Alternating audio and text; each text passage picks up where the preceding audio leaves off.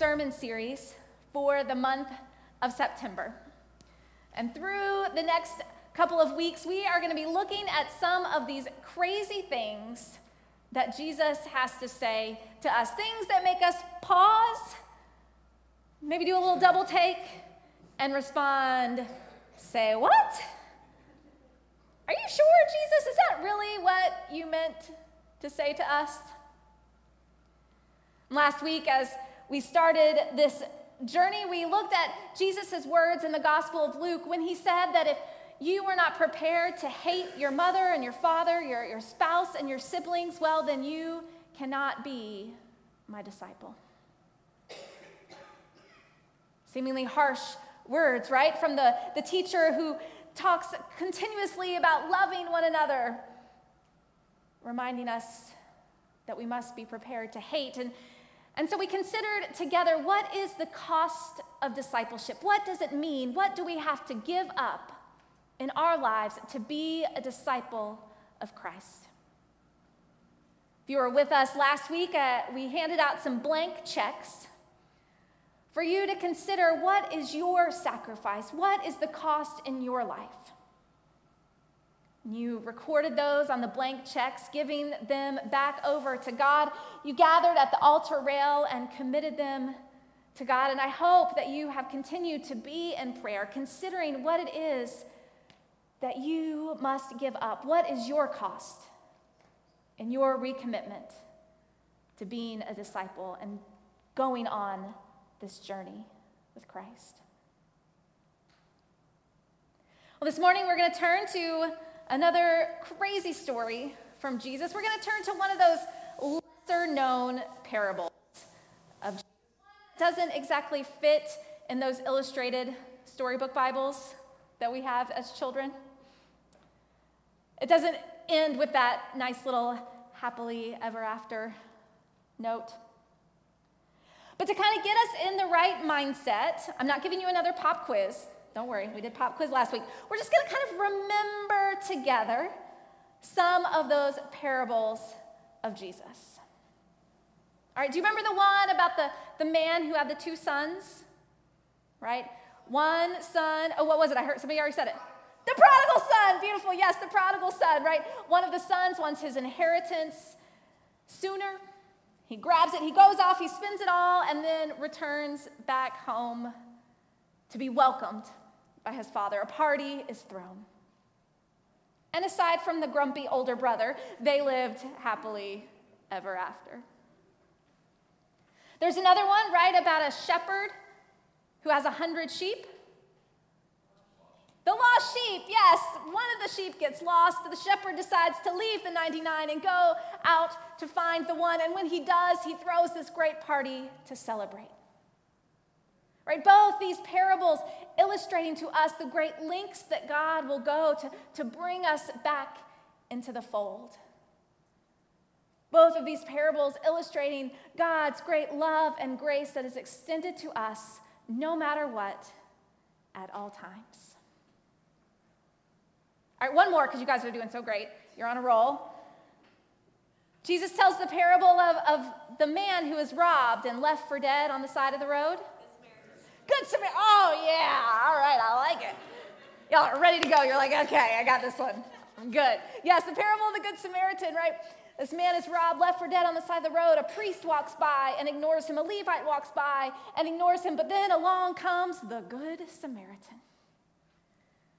And we are reminded what it is to be a neighbor and who our neighbor truly is. Doesn't always look like how we would think. Doesn't always come from the places where we come from. But we are neighbors, all of us, together. All right, I'm very impressed. Way to go. Maybe we should have had a pop quiz. Y'all would have aced it. That would have been great. So many of these parables, right, they kind of come together. They are great bedtime stories for us to tell to our kids. But as we started to kind of pick up on last week, not every story Jesus tells, not every word that comes out of Jesus' mouth gets wrapped up with a nice bow. right? Jesus isn't always looking for that feel-good story of the summer. Some of the things he has to say sting more than they soothe. Pack a punch rather than please or even pacify. This morning we hear one of those stories. It comes from the Gospel of Luke, the 17th chapter. You'll see it up on the screens. The apostles said to the Lord, "Increase our faith." The Lord replied, "If you had the faith the size of a mustard seed, you could say to this mulberry tree, 'Be uprooted and planted in the sea,' and it would obey you. Would any of you say to your servant who had just come in from the field after plowing or tending sheep, 'Come, sit down for dinner'? Wouldn't you say instead, 'Fix my dinner. Put on the clothes of a table servant and wait on me while I eat and drink. After that, you can eat and drink'? You won't thank the servant because the servant did what you asked, will you? In the same way, when you have done everything required of you, you should say, 'We servants deserve no special praise. We have only done our duty.'" So all together now, say what? What? Jesus, in this small little handful of verses, Jesus manages to say a few crazy things. And they kind of seem out of place, but they are an answer to this proclamation, this exclamation from the disciples, where the disciples say, "Jesus, increase our faith. We need more faith." And see, what's happened is Jesus has been having this conversation with his disciples about what is expected of them. What does it mean to live a life of faith? And he's just finished telling them about the importance of forgiveness and how often we should forgive. Not once, not twice, not 7 times, but 70 times, 7 times, right? Over and over again. This is part of our life of faith, a life of forgiveness. And so the disciples cry out, "Oh, Jesus, increase our faith." There is no way we could live up to this ideal. There's no way we could embody this life of faith with this current faith that we have. Increase our faith. And Jesus responds by talking about a seed and a tree. You know about the mustard seed, right? It's so small. I thought about having some mustard seeds for us to put in our hand this morning, but then I thought, well, no, then I'd have to get some magnifying glasses too. And then we'd spend like the second half of worship on the floor trying to find where we had dropped our mustard seeds. But they're so small, right? They're so small. But Jesus says, even if you had the faith the size of that seed, you could look to that tree and tell it to move into the ocean, and it would. Now, this is when reading the Bible literally can get us into trouble. Jesus isn't here to say, our faith, our life of faith makes us the next great David Copperfield, right? Where we can move things all over the place. A life of faith isn't about performing these spectacular tricks or being all powerful over creation. No, Jesus is saying that the size of our faith, it doesn't matter, because even a faith this small can do and live in amazing ways. We come to sometimes think that we just don't have enough faith, right? We just don't have enough. God, I need more. And we come up with this idea of what is enough. If I only could love this much more, if I could only care this much more, if I only had this much more compassion, then yes, then my faith would be big enough and I could actually do something. Then I could actually be a real disciple. But Christ says, no, it's even faith the size of a mustard seed has the power to move mightily in the world, to share God's love in amazing ways. Even faith the size of a mustard seed. I love one commentator as I was preparing this week. He said this. He said, "The point is not that they need more faith. Rather, they need to understand that faith enables God to work in a person's life in ways that defy our human experience." They don't need more faith. They just need to see that faith allows God to work. And if we allow God to work, well, then that goes beyond what we're capable of and into what God is capable of. Now, as crazy as this idea of moving a tree from being planted in the earth to planted in the sea is, Jesus goes on, doesn't he, to tell this parable about a master and a servant. The servant has been out in the fields working all day, and when the servant comes in to the house, Jesus says, we're not looking to share extra compassion or bestow praise upon the servant. No, we tell him, now that you're in the house, you do the things of the house. And when all that is expected of you is completed, well, then you may sit and share a meal with me. Now, I don't know about you, but when I read this, I just get a little uncomfortable, right? I'm a people pleaser by nature. So, when I think about when someone comes in from all this hard work that they've done outside, I want to praise them. Oh, thank you so much. You did such a wonderful job, right? But Jesus is saying no. I don't know, it just doesn't sit well with me. I mean, I'm not out here saying we need to have like discipleship participation trophies, right? That's not what I'm after. But I mean, like, a thank you is nice. Maybe like a high five or a pat on the back. I don't know, it's like a bouquet of flowers on your discipleship anniversary. Is that too much to ask for? I don't know. But in this parable, Jesus is reminding us that the life of a disciple, we don't live it for the rewards. We don't live it for praise. We don't live it for the thanks. We live it because that's what it is to be a disciple. Right? In this parable, we are the servants and God is our master. And Jesus is reminding us that we go through our days doing what is required of us, what has been set forth by the master, not so that we can receive praise from the master, not so that we can kind of gain these heaven points to be cashed in later on, but because this is the life that we are called to lead.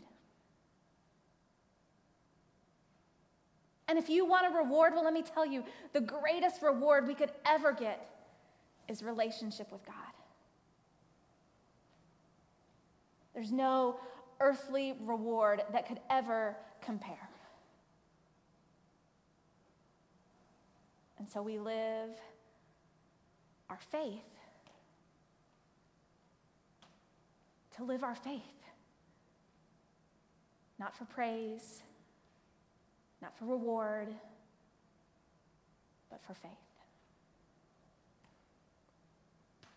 So when I think about these two wild and crazy things that Jesus had to say to his disciples when they're asking, increase our faith. And he's like, no, you don't get it. You're missing the point. I hear Jesus saying this to his disciples and saying it to us. When it comes to a life of faith, just do it. Just do it. I know Nike is not usually our source for theological understanding, but they hit the nail on the head with this one.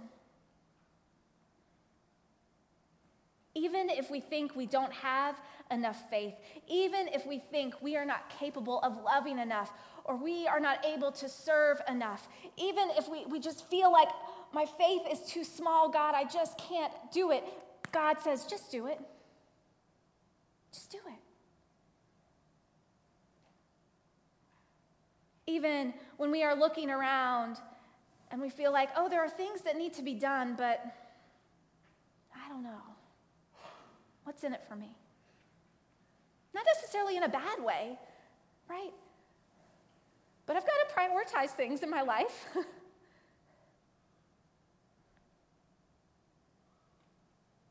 I'm not going to get anything out of doing that. I feel like I give and I give and I give and I never receive. I feel like I serve and I serve and I serve and never get served back. God says, just do it.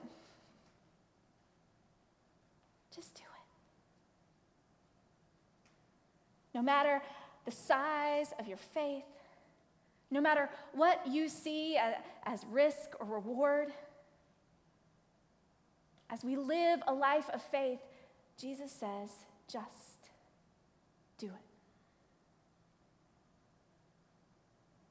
Now, how this takes shape for each and every one of us, it looks very different, right? It may be something small, something very small, like listening to that person behind you in line at the store who seemed to miss the I don't want to talk stamp that you had on your forehead, but they want to share with you everything that's been going on in their life. Maybe to just do it means listening. Not to help, not to change, but just so they know someone has heard them. Maybe it's something as small as sending a note, thinking about you and praying for you to a friend or a family member who's been going through a rough time. Just do it. It may mean doing something outside of your comfort zone. Something like serving dinner at Must Ministries. Our church does that the first night of every month. Just do it. Or being an overnight host our next Family Promise Week. Spending the night on a cot here at the church, outside of your home, being available to help someone who is without a home. Just do it.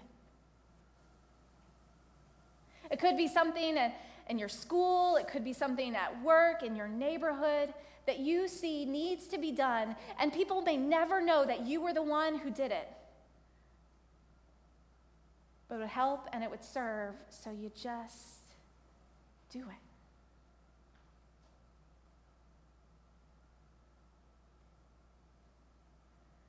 I came across a story this past week while I was preparing about a group of mostly men in Detroit who took on this just do it attitude. Take a look at their story in this video. When they close a park, they don't actually close it. They just stop mowing it and stop coming by and take up the trash and that sort of thing. And I thought, hey, this is something that, I could do. I could go buy a lawn tractor on Craigslist and start mowing parks. That seems pretty reasonable. When you mow under a swing set, almost always, before you're done mowing, a kid or a group of kids will come and start swinging on the swing set. And those kids have been waiting to play on that swing set. They just couldn't come out there when the grass was so long. So it's not a beautification thing. I mean, adults, if you want to, you can go plant flowers. The issue is that there's a lot of kids in Detroit and someone has snatched away all the play places for them. Is that what social innovation is? It's people like me who are from outside the system can see a bit of low-hanging fruit and say, I can do that? Yeah, I don't know. I don't think about these things in the way that you guys think about them. I just saw a need that needed to be addressed. And I was looking for volunteer work and I wanted something that was fun and impactful. So I found other people that enjoy it too. We have a good time doing it. It's not like, it doesn't feel like work when we're at it. It's kind of like a biker gang, but with lawnmowers. The parks that we work on have started to sprout out, like youth football leagues are playing there now. There's one place, O'Shea Playground, which had a shuttered recreation center there, and it was all burned out and everything. And we started mowing the place, and now football teams come out, and between the times we mow, they cut their practice field one extra time in the span of every time we're there. So they're playing on the field, they're taking care of the field, they're looking out for it, and that's the type of stuff that I like to see.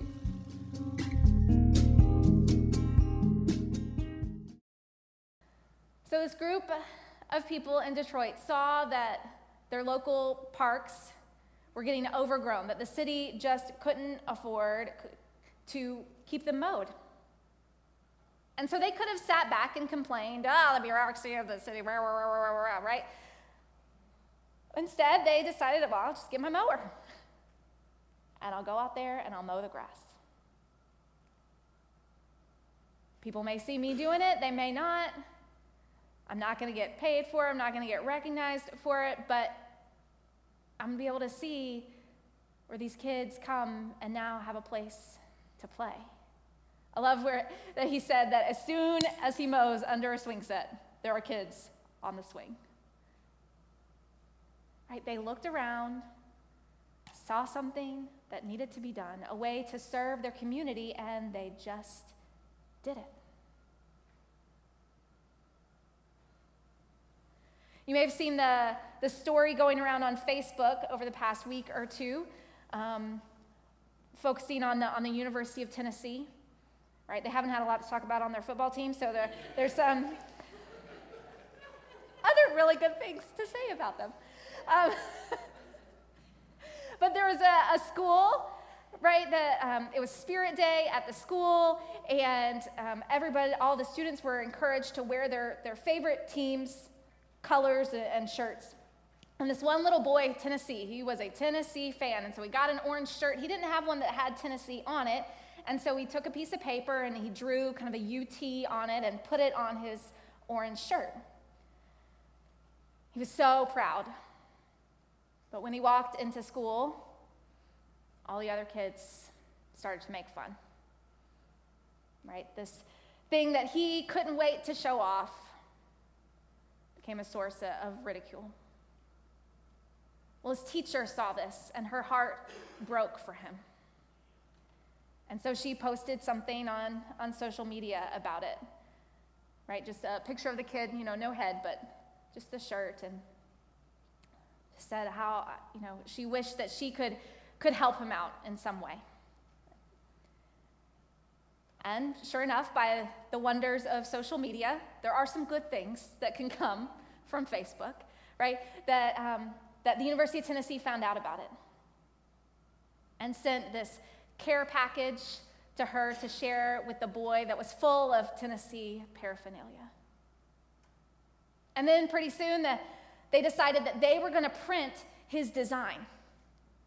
If you were watching College Game Day yesterday, you saw the host had the shirt that he had designed. And all the proceeds from the sale of that shirt will go to an anti-bullying organization. This teacher just saw her student struggling and simply asked, "Can anyone out there help me get him something from Tennessee?" She just did it. And this beautiful thing came about. There are moments in our lives, there are places in our lives where God is calling us, just do it. Don't worry about what you think the size of your faith may be. Because even the smallest amount, even if you believe in me and in my power, even just a little bit, amazing, powerful, wonderful things can happen.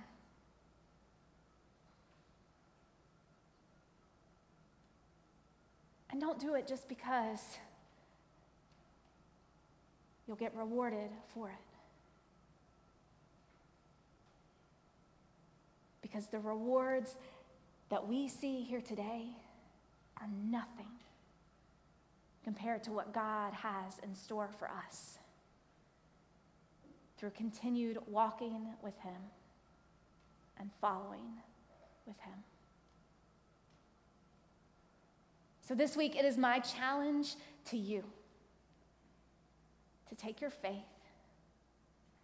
and to look around and to see, how can I serve? How can I love? How can I care? And even the smallest way.